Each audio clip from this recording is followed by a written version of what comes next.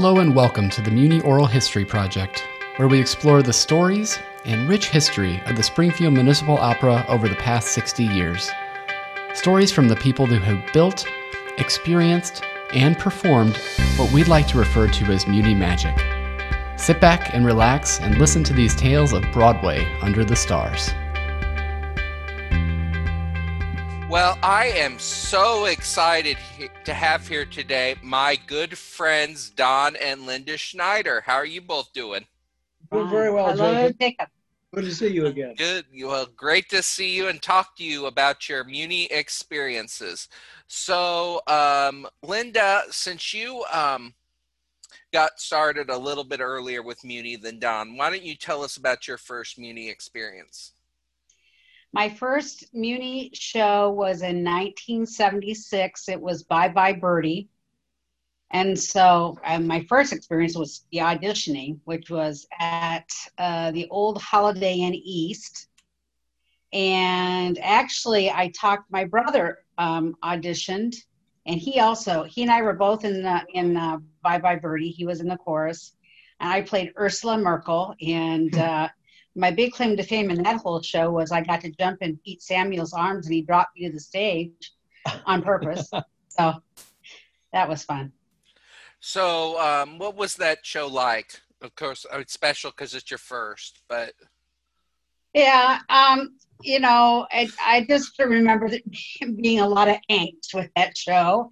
I mean, the cast, we were all really young and had just a wonderful party time. But getting the production actually mounted was, just challenging for very many different reasons. And so, but I lived to tell the story. Wish I had seen that show. Well, anyway, so... what was your first audition like? My first audition, I don't really remember it too much because it's been so long ago. I mean, and I remember I was with friends, with Judy Burnett. I met her in Godspell earlier that year, and David Harmison, and they encouraged me to audition. And I don't remember it being as terrifying as it got to be when I was auditioning at Lincoln Land. That seemed to be more of a production. In your first one, I think you're probably just too not ignorant, but you just don't know. You don't know to be scared, I guess. Yeah. So, Don, what was your first experience? That would have had to been the auditions for South Pacific out at Lincoln Land Community College. That was 1980. Yeah. And I walked into this big room, and there were so many, so many icons of Muni that were there. But you didn't know those. Yeah, nobody knew. I didn't know any of them. Nobody knew me. I knew a couple of people. And we just sang the song. And at that time, I had never heard the whole song of There's Nothing Like a Dame.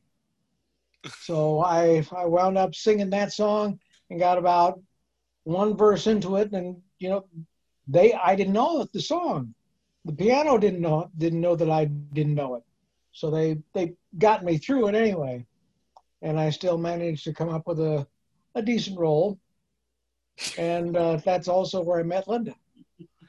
During the show. So you were Billis, correct? In that Yes. one? Well, that's more than a decent role. That's a major supporting role. And Linda, who were you in that show? I was Ensign Janet McGregor. I was one of the nurses. Okay. So, of course, that show is special because that's where you both met. Yeah. And we met Becky Watts in that one, too. Doug Smith. Yeah. Several probably other people that we met in that show. Who directed Chuck that? McHugh. Yeah, Chuck McHugh. Yeah. And, oh, golly. Yeah. Festy was in that. Yeah, Festus, that's right. Yeah. So, who directed it? Betty Ward. yes. Oh. Yeah. Betty Ward directed that. Okay. So, so I'll let just each of you go. Like, what are some of your most favorite memories or roles that you've done?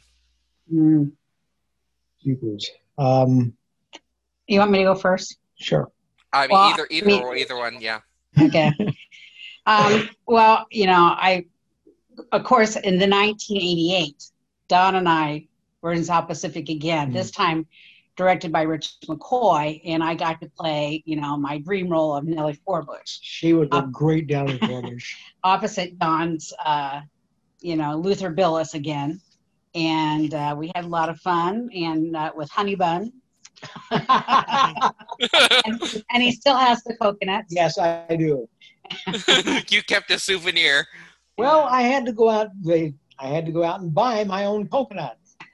So I went to the grocery store and got the biggest darn coconut I could find, cut it in half, and drilled the holes in it so it could put straps onto it and I could wear it. And and that survived several shows after that. But I also got to play opposite Barry Weiss in a production of Fiddler on the Roof. Oh, golly. Oh. Again directed by Rich McCoy in 98.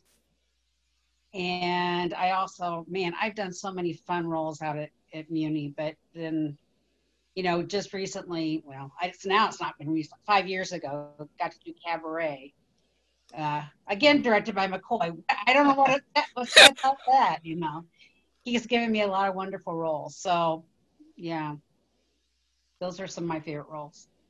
And what are some of your most favorite roles, Don? Well, Fagin from Oliver comes immediately to mind. And it was not the first time I did Oliver. I was just one of the other players. I worked my way up. Next year I was Fagin, and I got to do it again. And that was, so all these kids, I was surrounded by these youngsters who had no idea of what the Muni was like or proper, noise level for backstage. And it was a new experience for me. And I ran into that again whenever I did the role. I got to do the role again. And, so you played Fagin twice then? Yeah. I've been in Oliver 3 times. And the last couple of times it was as Fagin, which was a blast. Yeah. And then the last time you did Fagin was your last Muni show, right? Yes, that's correct. Yeah. Was that the only kid show you ever did as Oliver? Yeah, I believe so. We had, all different age ranges for most all the shows we did. We did Pirates of Penzance out there. And that was Gilbert and Sullivan songs, patter songs, are just a bear to get the memorization down. Mm-hmm. And there was one night in there that I lost the line. I don't know what I came up with. To this day, I can't remember it. All I remember is that it rhymed. And I felt good about that. But then the Pirates and the rest of the men's chorus followed me right along. They were right there with it. I made up the words, but they followed it along. They were great.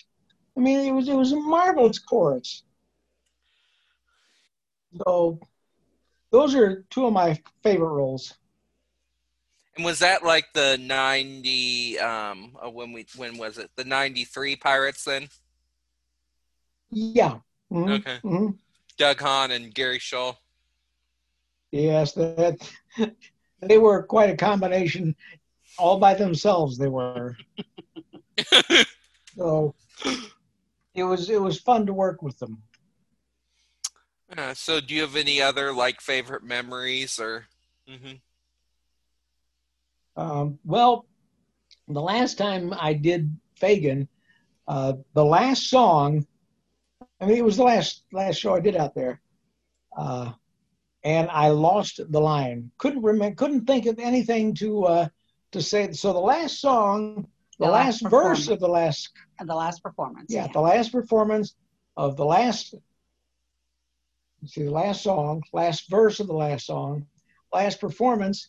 I messed up I got through the whole show beautifully until that last night, and that's when I lost that line. It just was not there.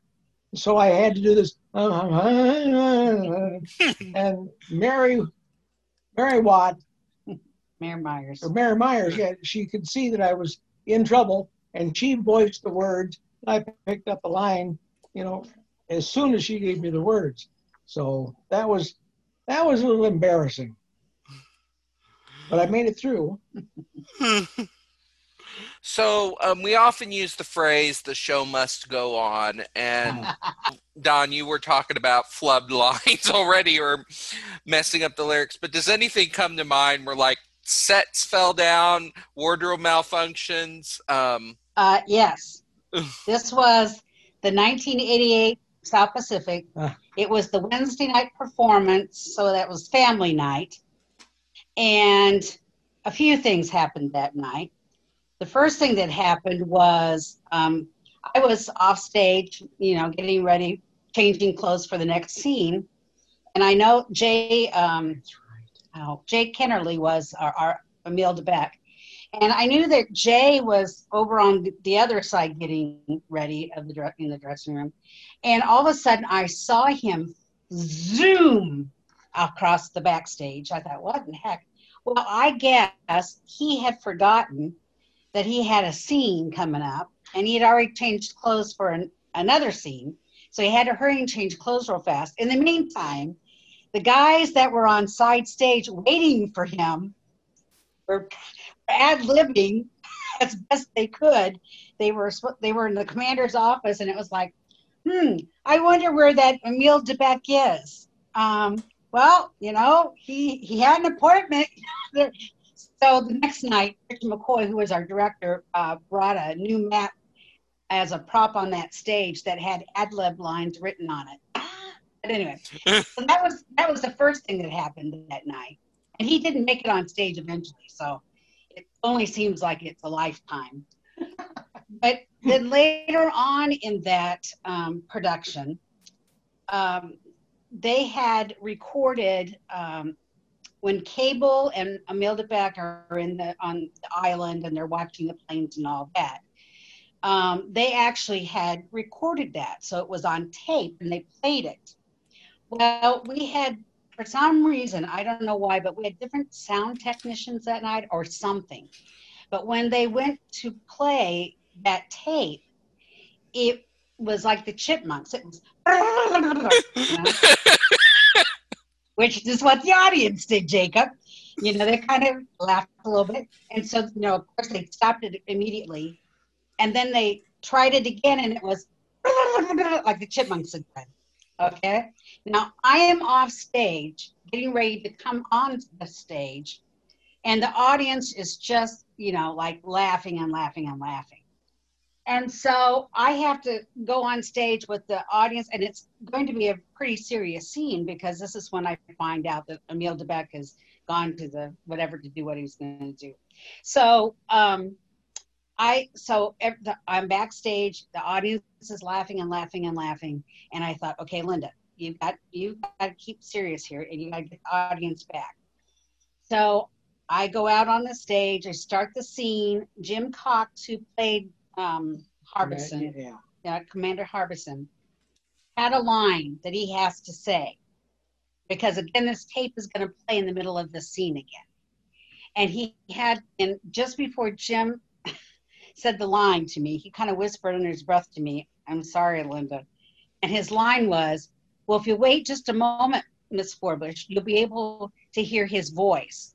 And the audience just lost it again, because we are expecting Chipmunks again.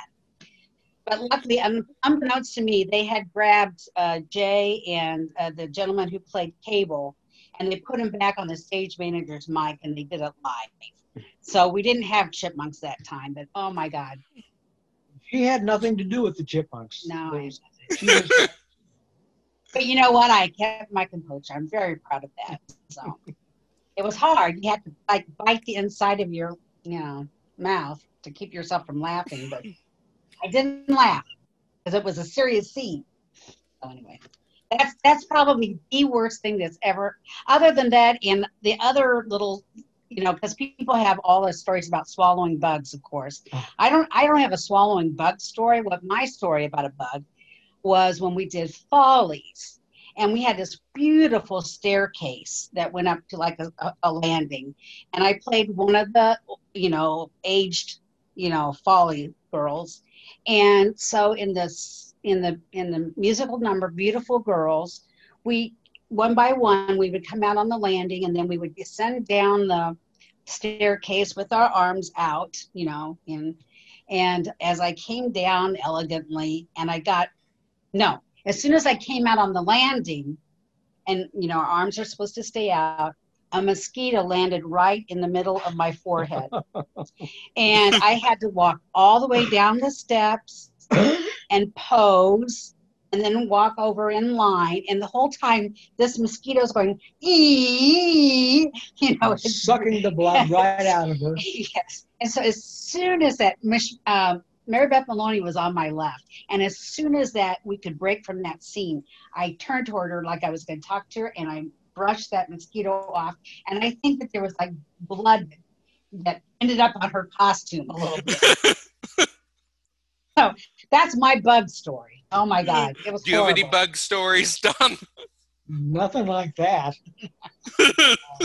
No, actually, I have no bug stories. I never swallowed one. I never had a real bad bite or anything at all like that. I lucked out. So, we often use the phrase Muni magic, and that means different things to different people, and that can mean literally special effects like Peter Pan flying out, or it can mean being transported to far off places, or being wrapped into some story. What does Muni magic mean to each of you? It's just, I guess it's just getting to entertain people. I mean, in that, we do take people to a different place for a few hours in the evening. And, I think just that we get to do that, and it's so much fun for us. It's just magic. The Muni has such a marvelous orchestra, and they always put together just some marvelous musicians. And to start any show when that overture begins and just swells, and you're on the beginning of something very, very cool, something big. Yeah. The sleigh ride is about to begin. Yeah. Yeah. So that's magic to me. Yeah, that's right. Mm-hmm. So another, and I know this, of course, is special to you because you both met through a Muni show, but we also talk about Muni family, and that, of course, is literally where you have families doing a Muni show together, and if they're not on stage, they're backstage, hair, makeup, sets, or set crew, a number of things, or if they're not involved, like with the production itself, they're top of the hill ushering every single night. What does Muni family mean to you?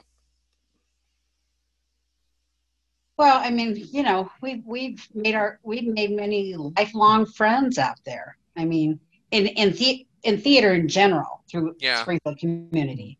But like I said, in that very first show of South Pacific, where Donna and I met in 1980, we met Becky, who's been one of my dearest friends. I was in her wedding, she was in our wedding. You just make those kinds of friendships, and The lifelong friendships. I would say I would agree with her on that. I mean, we've known some people that would keep resurfacing in our lives as we did the next season or the next season, somebody that we had really enjoyed playing off of is in this show now. Mm-hmm. And so it's a lot of times it's a marvelous reunion of some good friends. Yeah. Yeah. So that kind of segues into the next thing. Who are some of the special people you worked with? So many. You know, oh my God. I remember I adored working with Mick Cass-Stevens and Thane Erning.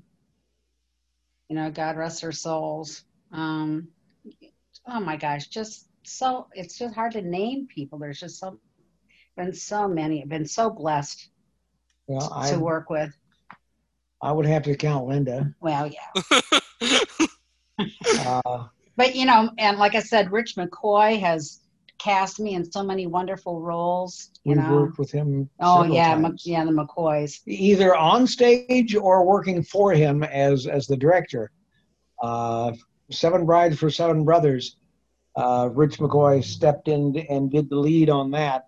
And he was good.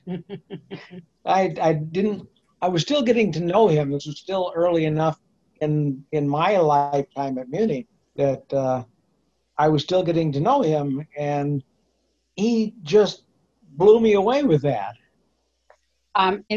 Recently, in my last production in Cabaret, and it was such a thrill for me to be cast opposite Dennis O'Brien. Oh, yeah. Because we were very, very dear friends of his mother, Virginia's. Yeah. Don and I, we did a lot of stuff with Virginia over the years. And I remember seeing Virginia play that role in Cabaret with opposite Mick Cass-Stevens and years ago. So it was so special for me to do, one, that role, and two, to do it opposite Virginia's son. Yeah. We recently lost Gene Ribley, who everybody affectionately called Uncle Gene. And, you know, Gene just would tell you what he thought, even if you didn't want to hear it. Oh, yeah. I never called him Uncle Gene. Oh, you never did? I never did. Call him other things, a lot of other things, but never Uncle Gene. So do you have any memorable Gene Ribley stories? Well, I remember when we did City of Angels in the mid-90s, he played the man in the iron lung. And I remember, I think he even took his toupee off to do it. So. And he never took his toupee off. No. But he was the man in the iron lung. He actually was in an iron lung. So. I don't know much. They always said he had a penchant for playing corpses. Yeah. And that's a joke in itself right there, but I'm pumped. Right up there with Gene, I'd have to place Virginia O'Brien, too. Oh. Yeah. Special Muni people. Yeah. Yeah, and Mick. Mm-hmm. So, what advice would each of you give to somebody who was wanting to become involved with Muni? Oh, my. Well, go for it. Yeah.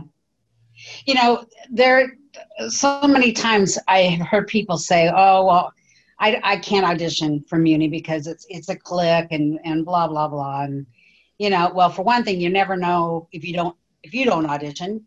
Yeah, if you don't audition, you're definitely not going to get in. Okay, so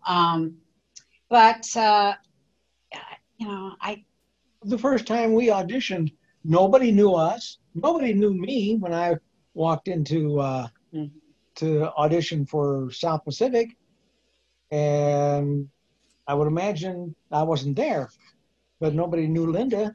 And oftentimes, you know, and people will say, well, you know, I auditioned and I did get cast. Well, hey, I've auditioned before and I haven't gotten cast either. In fact, In fact, one year I was called back for 3 different leads and I didn't get in a show that year. Which is bogus. You know, so, you know, it happens to all of us. So oftentimes what I tell people is that, you know, it has nothing to do with your talent. That oftentimes it is what a director has maybe in mind. It depends on who also is up for the other roles opposite you, you know. And oftentimes it has nothing at all to do with your talent, it may be a look or something like that, so. She makes a very good point. Just because they're using you doesn't mean you're the best in the West. You happen to fit the overall picture that the director has. And so you work better with these people that he has cast, and you fit in better here. If you don't get cast, but just because you didn't fit the overall picture that he had drawn up in his own mind, he or she. Absolutely. I sit corrected. Mm-hmm. So before we wrap up, I have one more question, and each of you could answer. What makes Muni special? Well, I had one last thing to say about sure, auditions. Is you go through it. You go through each audition. I went through that like each one was a performance, and you just get out there and do it, and learn your lines, and if you're acceptable, it's a purely individual kind of thing. It's nothing that you're so great and wonderful or so terrible. It's the director's vision that you have to fit into. Yeah. So what makes Muni special? Mm-hmm. I just think, you're coming down the hill, and it's that huge stage. And as Don said, when the overture starts with always a phenomenal orchestra, and the opportunity to get to sing with that phenomenal orchestra, and it's just the special friendships. I mean, a few years ago when I did Sound of Music, I got to kind of work opposite Dale Mason. We had so much fun. God rest his soul. And I think it's just, as Don said, as you sort of recycle through as you go through the shows, and you're lucky enough to get cast, and then people that you've worked with, in different shows and stuff, and it's like old home week and a reunion, and we get to play together. That's it. We get to play together. That's right. Yeah. I mean, everybody is involved in this brief 2 or 3 hours of make-believe, and they're as heavily invested in it as you are. Yeah. And so they give just as much of themselves as you do, and it's just something that happens. That's little Muni magic, in my mind. Yeah. Yep. Yeah. Well, great. Well, thank you so much to both of you for taking some time to talk with me. This has been fun.